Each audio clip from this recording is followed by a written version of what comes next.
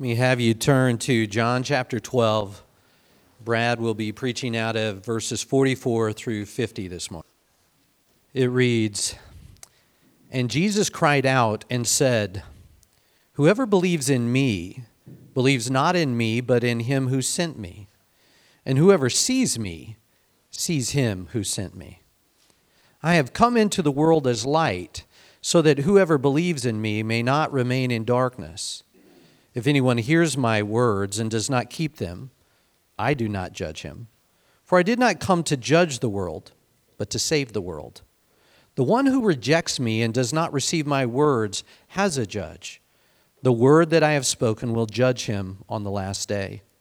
For I have not spoken on my own authority, but the Father who sent me has himself given me a commandment, what to say and what to speak. And I know that his commandment is eternal life. What I say, therefore, I say as the Father has told me.'" This is God's word. Let us pray.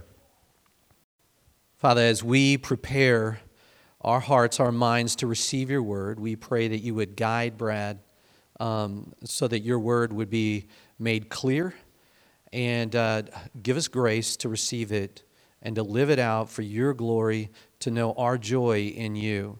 And would you glorify yourself as your word is made clear? We pray for those who have walked with Jesus for a long time, that you would strengthen their hands. And those who are, they need to see him, would you open their eyes for their joy and your glory. In Jesus' name, amen. There are a lot of things in life that are important. Us being here is important. Look around, you have probably family and friends. That's very, very important. If you're still in the workforce, you have a job, and that's important. And if you're still in school, you need to do well in school and give it your best. Kids, that's important. There's a lot of things in life that are important, but there's not a lot of things that are essential.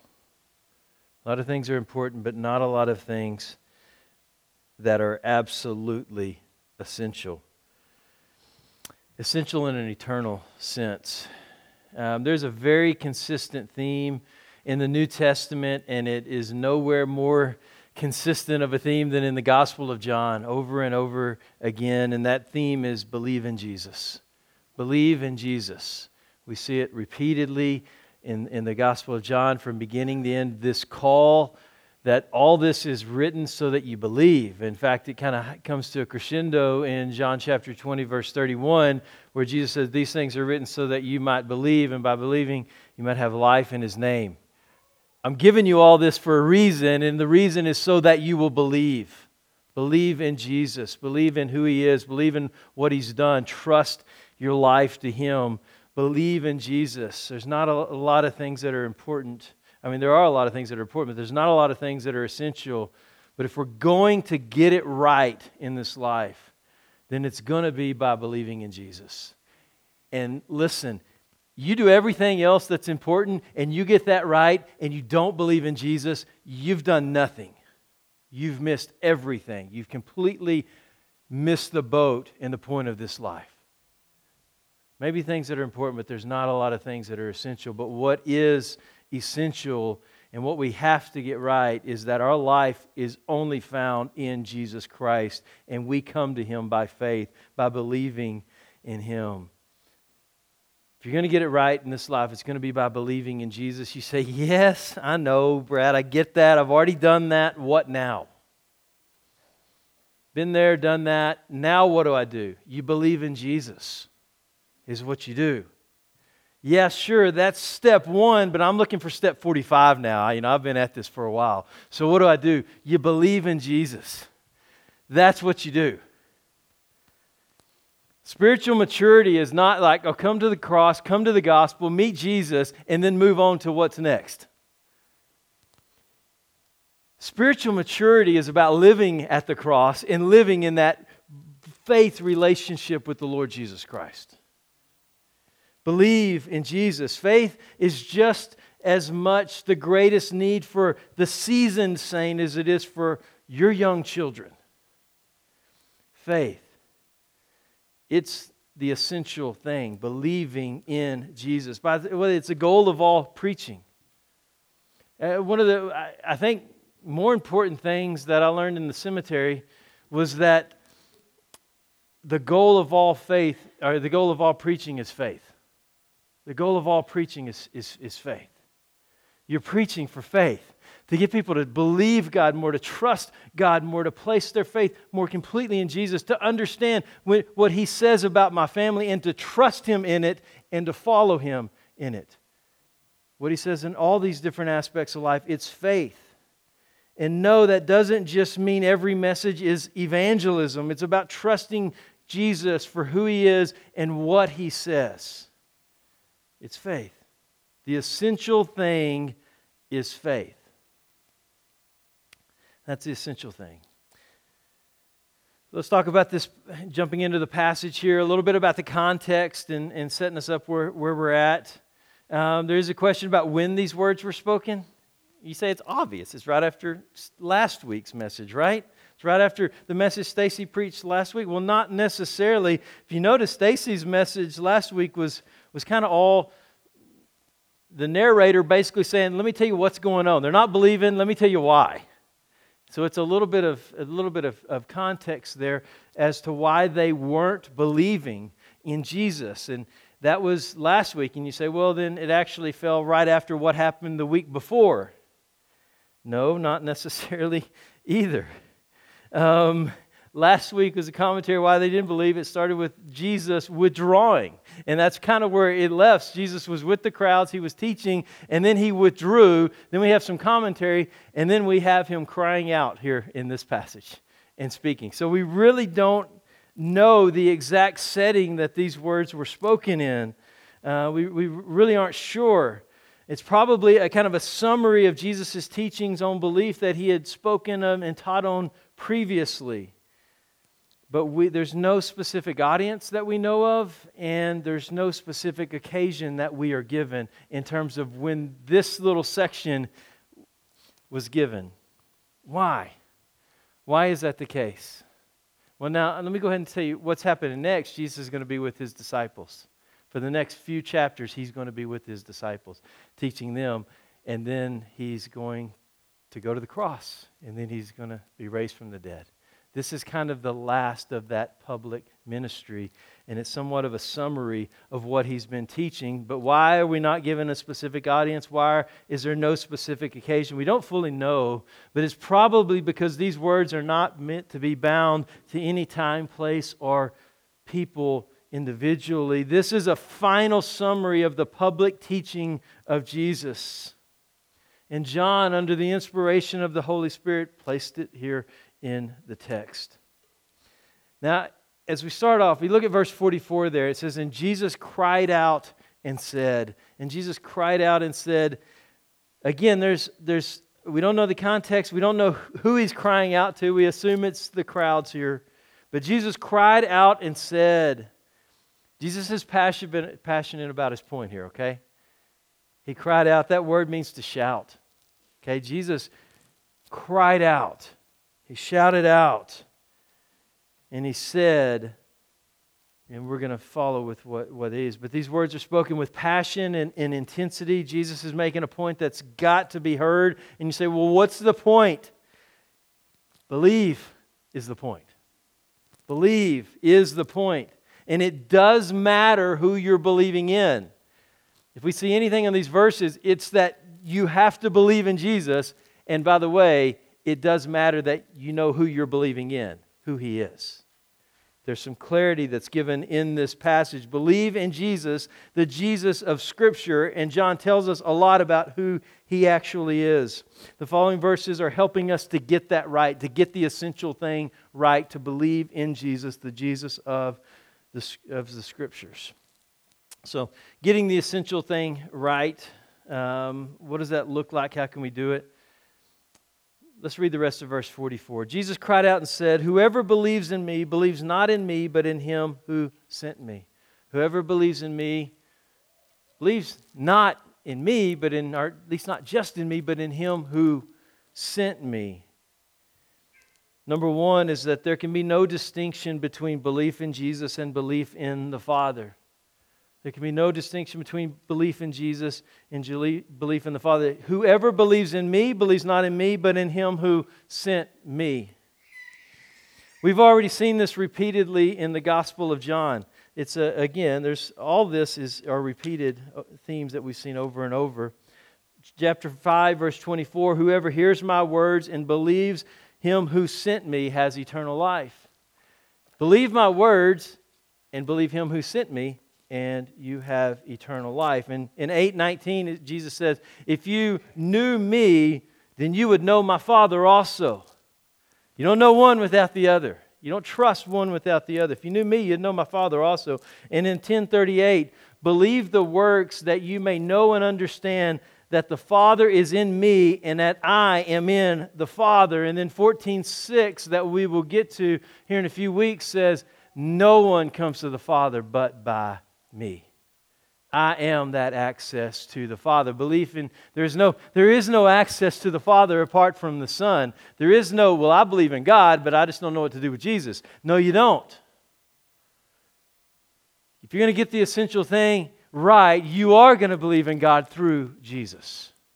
There is no other way. There's no other possibility. If you believe in Jesus, you're believing in the Father.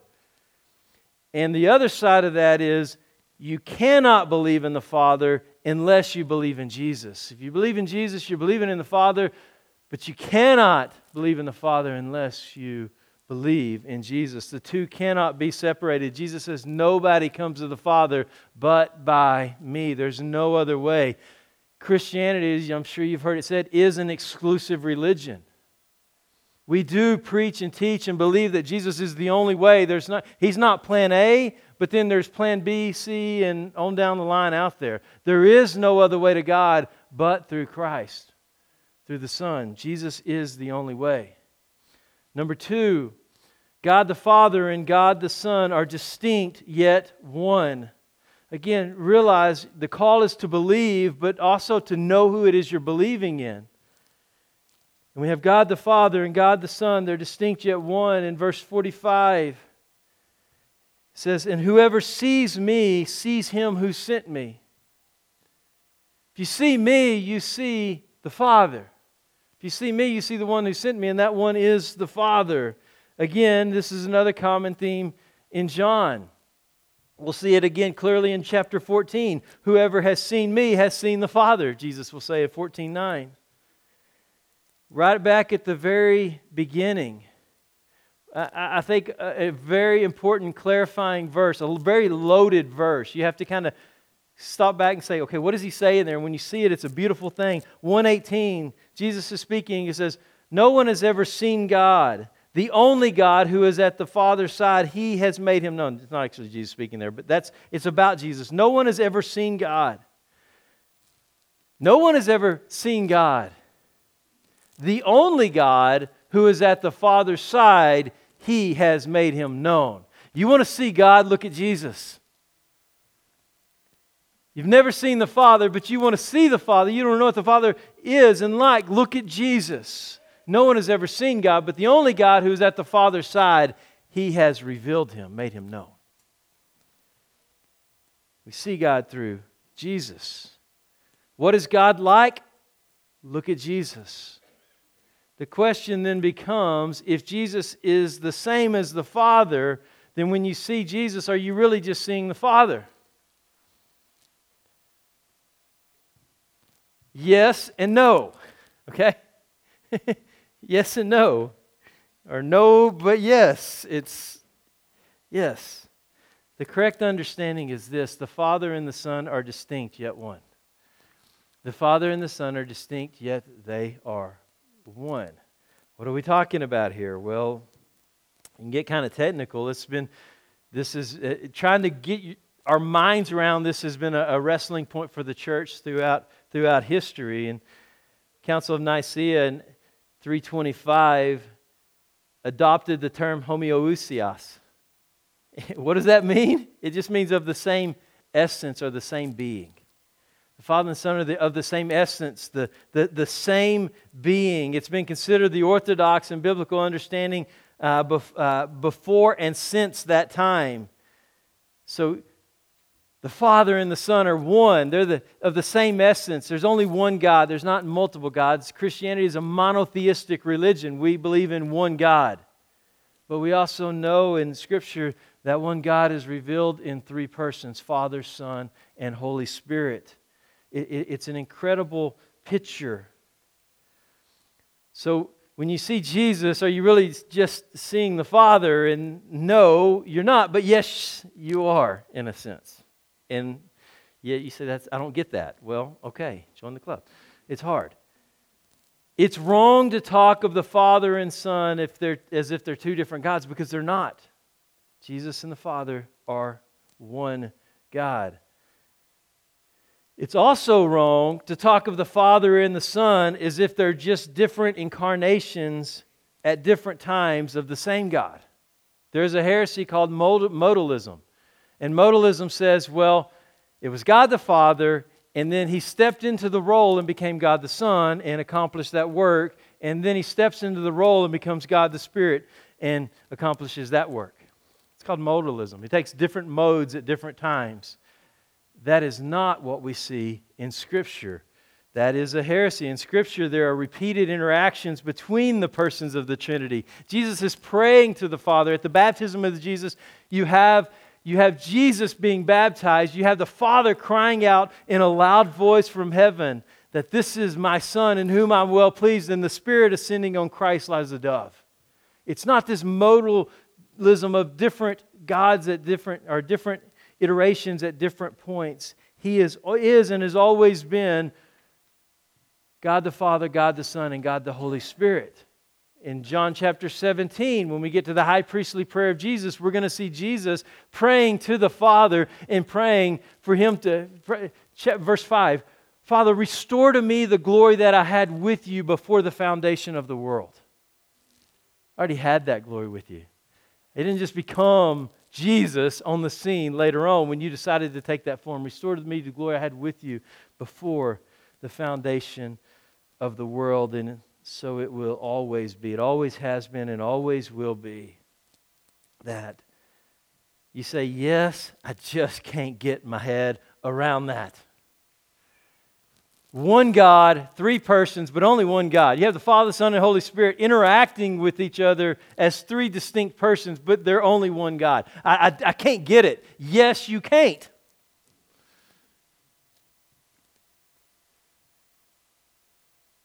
Here's a point I want to make. If we could fully understand this truth, it would only diminish it. If we could fully understand this truth, it would only diminish it. Listen, we are very limited, very, very limited, finite creatures. And we're talking about who God is.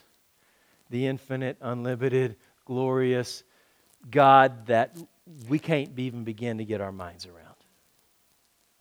I'm perfectly okay with saying, yes, that's true, and I can't get my mind around it. I don't think I should expect to be able to understand everything about who God is, the person of God. I'm always learning, and it blows our mind, and that's a good thing because that leads us just to worship Him for His goodness and His glory. Number 3, Jesus came as light to lead us out of darkness. He came as light to lead us out of darkness. 46, I have come into the world so that whoever believes in me may not remain in darkness. I've come as light so that whoever believes in me is not going to remain in the darkness, but can come to the light. Does anybody like being in the dark? I mean, like really in the dark? We were, a couple of years ago, our family went to the Lewis and Clark Caverns. It's really cool. I don't know if you've ever been there. You crawl around and slide and hit your head and do all that stuff on all. But you go way down in the earth, right? I mean, you're way down in that mountain. And at one point, we got in there, and, you know, they got lights in there now, so you know where you're going. You can see it's all beautiful. We get way down in there at one point, and they say, okay, you know, brace yourself here. And they turn off all the lights. And when they turn off all the lights, it doesn't just get get dark. I mean, it gets totally dark. There is absolutely no light in there. And they're like, okay, wave your hand in front of your face. Can you see your hand? And you're like, I can't, no, it's not there. You know, you can't see anything. It's absolute, total darkness. Now, if they left us like that and told us to find our way out, you're going to die in there. There's no way. Just not going to happen. Because you see nothing. You have no hope of getting out of there. And if you go the wrong way, you're going to literally fall off a cliff or you're going to die in there. Something's going to happen. But you can't do it because you're in darkness and you can't see at all. What's the problem with walking around in the darkness? It's dangerous. It's dangerous. You figure that at home when you get up at night and try to go to the bathroom or something, all the lights are off and you run into something, snub your toe. It's dangerous. You have no orientation. You will be lost because you have no orientation and there's hazards everywhere. Darkness is not something I think we enjoy. True darkness is life without Jesus. Jesus uses that analogy over and over again. Darkness, you walk in darkness, but I am the light, and I have come to bring the light to you because you are in darkness. True darkness is not about, the lights being turned off. It's about no hope. It's about no life. It's wandering around without purpose or direction or any hope.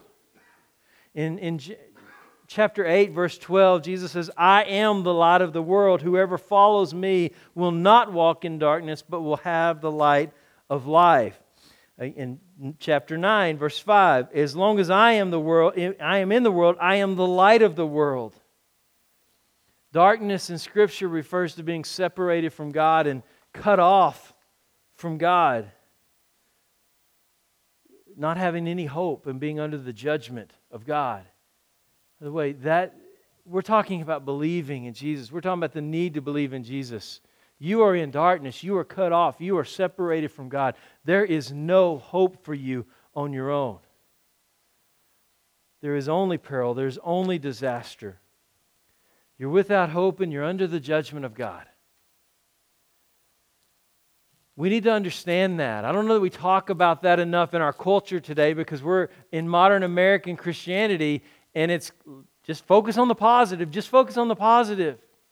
Well, you can't really understand the positive unless you understand why it is that Jesus had to die and what it is He's saving us from. He's saving us from the judgment and the wrath of God, which we rightfully deserve because we are absolute rebels in our sin.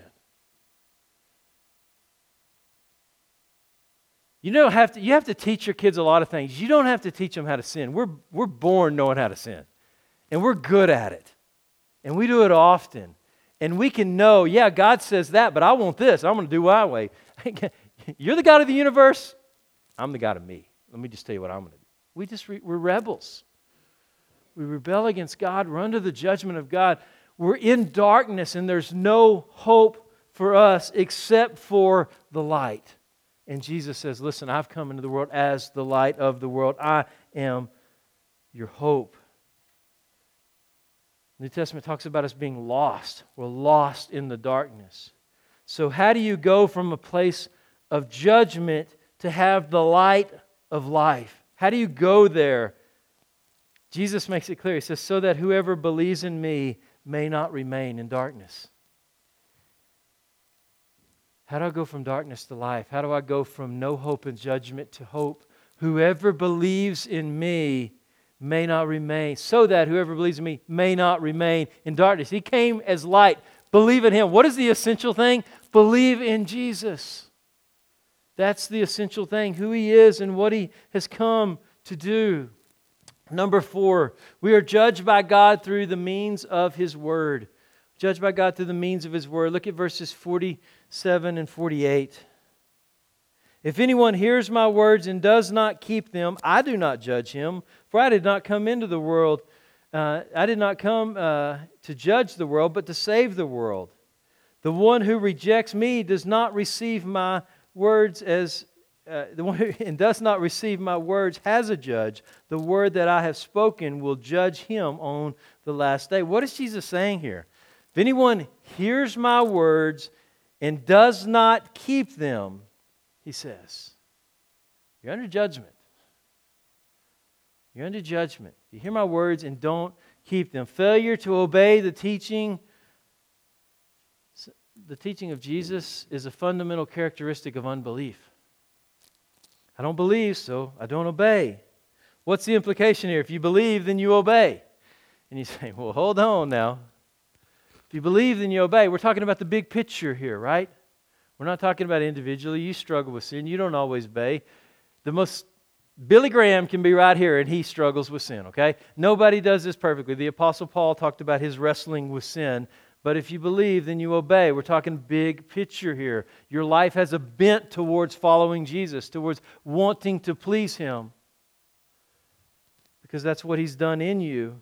If you do not believe, then you do not obey. 1 John 2:4 says, whoever says, I know Him, but does not keep His commandments is a liar, and the truth is not in him. That's a tough verse right there. Wrestle with that one a little bit. Whoever says, I know Jesus, but does not keep His commandments is a liar, and the truth is not in him. 1 John 2:4. By the way, that theme is repeated over and over in 1 John. What do they say in there? You can't just... Being a Christian is not just saying, I'm a Christian. It's being changed by Jesus. It's coming, putting my faith and trust in Him and the miraculous work of Christ taking place. John chapter 3, verse 36, whoever believes in the Son has eternal life. Whoever does not obey the Son shall not see life, but the wrath of God remains on him. Remains on him. It's already there and it stays. You cannot separate obedience from faith. James says faith without works is dead. James 2:17. Ephesians 2:10 is this beautiful picture of the gospel that says we're not saved by our works. By 8 and 9. For by grace you're saved through faith, and that not of yourself. It's a gift of God and not a result of works. You're not saved by your works. The very next verse, for we are Christ's workmanship, created in Christ Jesus to do good works. You are not saved by your works, but you're the workmanship of Christ, created in Christ Jesus. He's working in you, and it's going to produce good works. Obedience. Not righteousness by works, but works because of righteousness, because of who we are in Christ. If you are saved and the Spirit of God lives inside of you, then there is going to be a difference in your life. And if there's no difference in your life, we need to step back and examine ourselves, as the Apostle Paul says to do. We need to do that. Salvation, I think, is an important point, because I think one of the, kind of the revivalistic trend of American Christianity, we've kind of made it where if somebody can really work you up emotionally in the right point and get you to repeat a prayer, then you're good. And it has not necessarily anything to do with you coming and realizing who you are before Christ. Sinner in need of judgment, and saying, Jesus, I am trusting you for the work that you did on that cross, and I'm placing my faith completely and totally in you. And guess what happens? Salvation is not just a decision I make sometime. It is a miracle. It is a miraculous work of God where He takes you from death to life. He takes you from darkness to life. He takes a heart of stone and He replaces it with a heart of flesh, and He puts His Spirit inside of you. That makes a difference. You're not the same person anymore.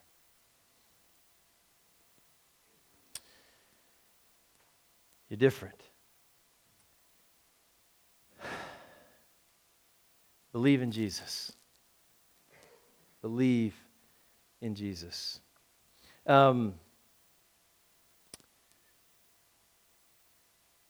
There will be judgment.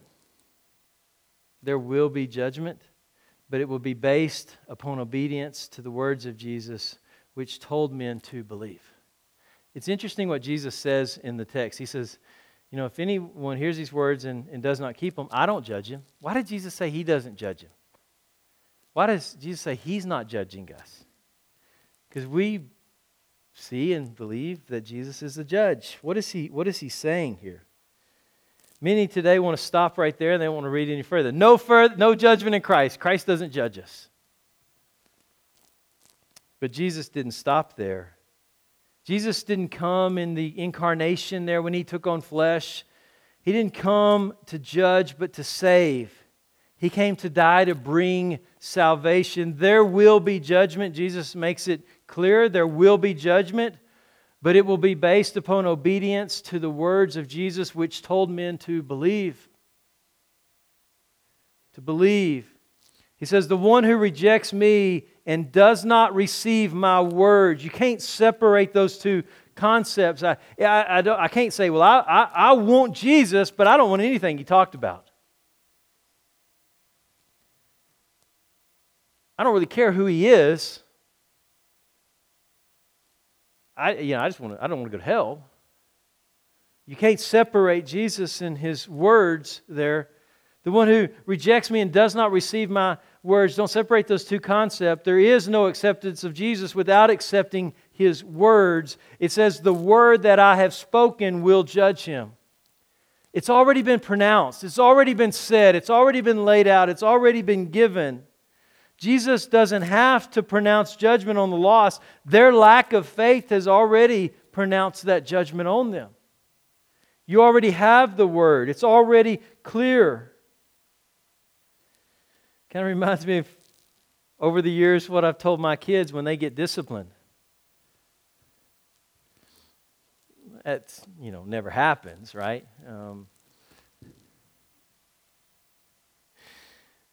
Oh, it did. Not as much anymore. It's not that I'm just deciding to punish them. Oh, I want to discipline you. I want to punish you. It's not that I'm just deciding to do that. You knew the rules. You knew what the standard was. You knew what was right and what was wrong, and you chose what was wrong. You're stepping into your own judgment there because you knew the word and you did not keep it. You did not follow it. The words will judge him. Listen, Jesus doesn't have to pronounce judgment upon the lost. Their lack of faith has already pronounced that judgment. We see that in chapter 3, verse 18, right after John 3:16 that we all know and are very familiar with. But in verse 18, he says, whoever believes in Him is not condemned. If you believe in Jesus, you trust in Him, you're not condemned. But listen to this, but whoever does not believe is condemned already, because he has not believed in the name of the only Son of God. If you believe, you're not condemned, but if you don't believe, you're already condemned because you do not believe. Are you obeying the words of Christ? And the words of Christ are to come by faith, to trust Him, to believe. It's essential. Number 5, Jesus speaks from the Father, and His words are the words of eternal life. From the Father and the words of eternal life. Verses 49 and 50. For I have not spoken of my own authority, but the Father who sent me has given me a commandment, what to say and what to speak. And I know that this commandment is eternal life. What I say, therefore, I say as the Father has told me. So Jesus is really reiterating the fact here that He's speaking from the Father. But what He's saying is eternal life. It is the means and the way for eternal life. I think of in John chapter 6, everybody's abandoning Jesus. Because some of Jesus' teaching is hard, by the way. If anyone wishes to come after me, let him deny himself, take up his cross and follow me. For whoever wishes to save his life will lose it, but whoever loses his life for my sake will find it. Jesus is not saying, hey, come sign up for the easy life. He's very much saying, sign up for the hard life, but the one with meaning and purpose and eternal hope. Sign up for that. Come follow me. So it's not easy. And in John chapter 6, we kind of see that picture where they love Jesus because he's giving them bread. I mean, this is great. This is. I mean, I got the grocery store coming to me and just distributing food to me for free. This is awesome. And Jesus starts speaking, and the more he talks about what it means to follow him, the more they're gone. And then they're all gone except Jesus and the disciples. And Jesus looks at them and asks them, "Are you going to leave me too?" And Peter says, "Where are we going to go, or who are we going to turn to? You have the words to eternal life." We have nowhere else to go. We have nowhere else to turn. You have the words to eternal life. He got the essential thing there. Again, Jesus is repeating a major theme. I came down from heaven not to do my own will, but the will of him who sent me in John chapter 6. And we also see it in chapter 4 and in chapter 5 again. Jesus repeats over and over, listen, don't separate these things. They like the idea of God, but they didn't want to accept Jesus. Jesus says, listen, I am from God, doing the will of God. And he's really making that point because that was their hang-up, right? Their hang-up is Jesus. And he's saying, listen, you can't have God without me. I'm doing the will of God. I'm doing what he says to do. MacArthur says Jesus' words determine people's eternal destinies, not only because of who he is, but also because he speaks for his Father. Therefore, no one can reject his words with impunity. It's not just who he is, but he's speaking from the Father, so you can't reject Jesus' words with impunity, MacArthur says. When Jesus speaks, it is perfectly in line with the will of the Father, always.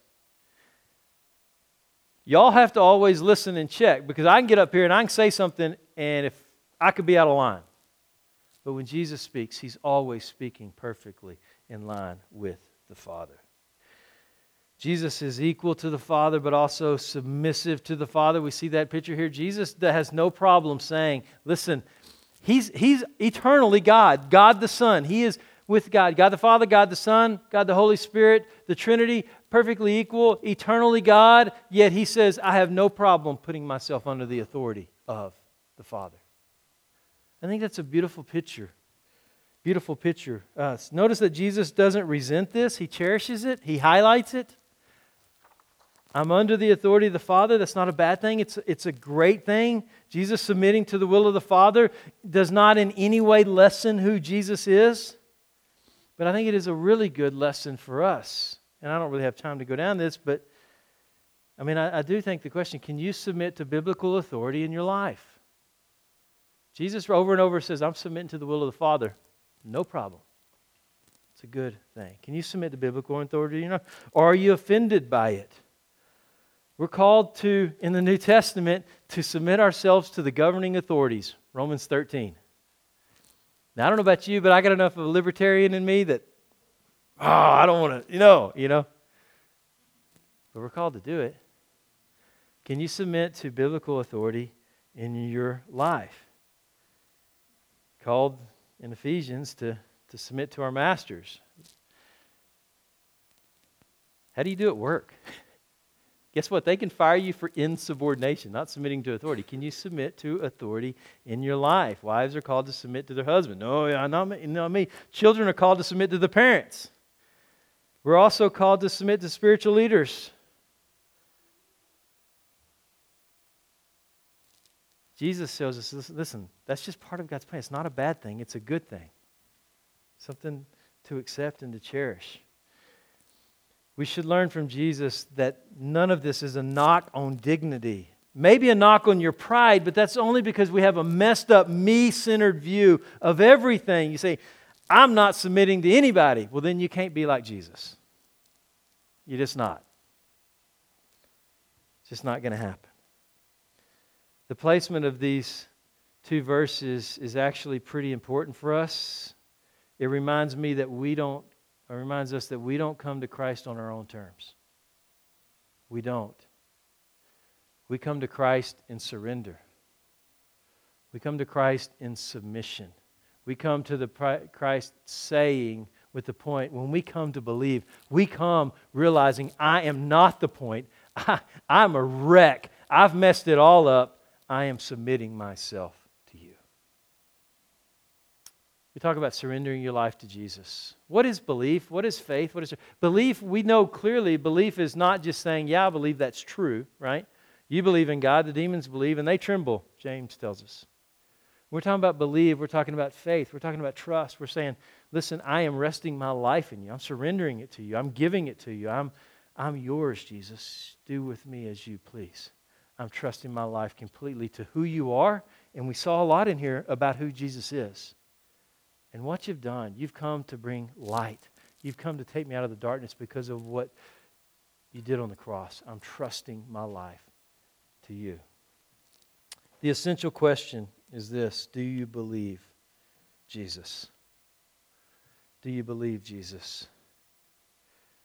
The only way to be delivered from darkness to light is by faith in Jesus Christ, based on His Word, which comes from the Father. And so here's the deal, guys.